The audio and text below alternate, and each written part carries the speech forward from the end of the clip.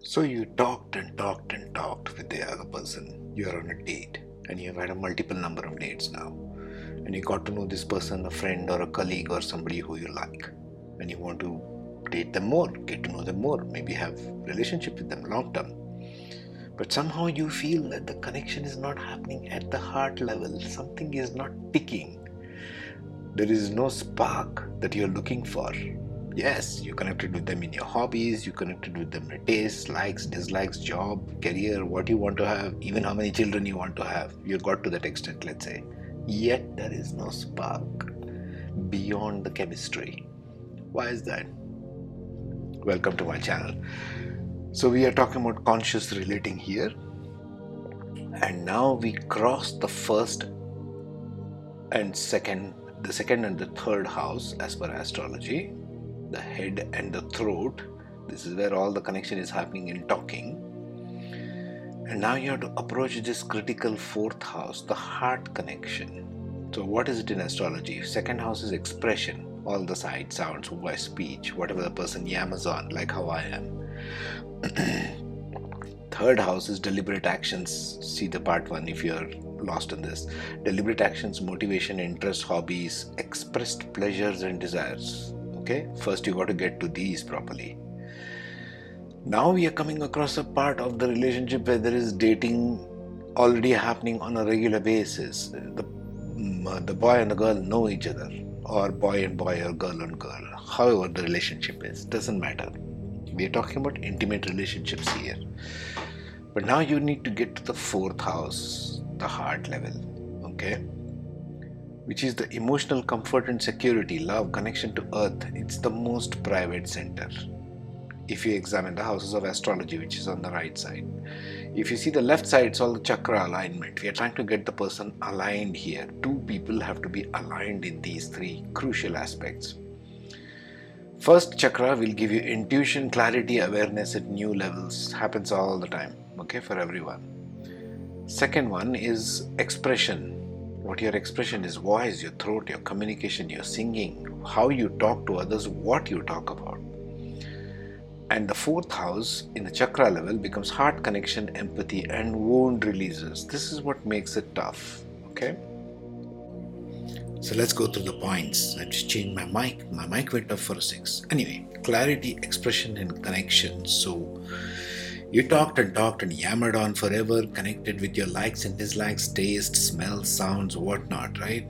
You went on for a couple of dates, lots of more dates. Maybe you're connecting with the other person. Maybe you are even thinking this relationship is for good, for serious. You talked about house and pets and whatnot. But somehow this is not quite ringing the bells. What could be the reason for that? The heart has wounds, like I've written over there. See there? The heart connection is good. Everybody wants it. Everybody wants empathy, but there is a wound attached there. We all have traumas, okay, coming from childhood and whatnot. And because the fourth house is considered even in astrology as the most private space where there's a deep emotional security attached. You can go through my notes over there. I'm just rambling on the same notes. Deep emotional security with the external world. You want to connect to the external world in an intimate way. That's the intimate partner, okay? So one guards this like a fortress, really speaking. One opens this to another only if one feels safe enough. Vulnerability comes at the cost of giving away security. Think about that. So opening this bag, opening the bag of emotional connection with another and using it against the other person has disastrous consequences. Full stop. You're never getting that back. The person will shut out. You might say fancy things like forgive and this and that. It's not going to happen, folks. That person will remember. It's easy to say forgive and forget. The person will never forget. So you got to watch your actions before you take the shot. Okay, watch your speech before you take the shot. Anyway, number 3, remember vulnerability is an art. The art of being present within yourself and your significant other. in a way that allows each one to be, free to act, free to create, free to express without any preconditions, consequences, or outcome.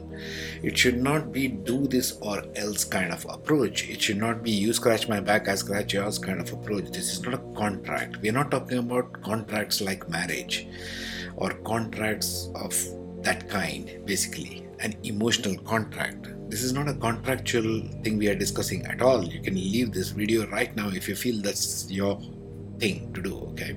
We are talking about conscious relating only. We are not talking about relationship. It's not a noun, people. This is a continuous tense. You go through this throughout life.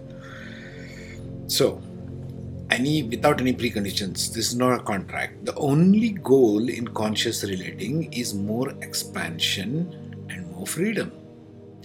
Why? Because that's the goal of the new human being model you see over there. The new human being model exists for more than themselves, for more than the earth, more than everything else. Constantly seeking expansion is one of the actions of the new human being. I'll link up the model for you in the video. Number 4, true connection. What is the true connection we are looking at? How does it look like? When each one involved feels known, feels seen, people are walking around as if they are invisible. Nobody is looking at me, nobody knows who I am, nobody knows what this thing, what am I here for, what is this place, who are all these strangers? That's what 90% of the world roams around by.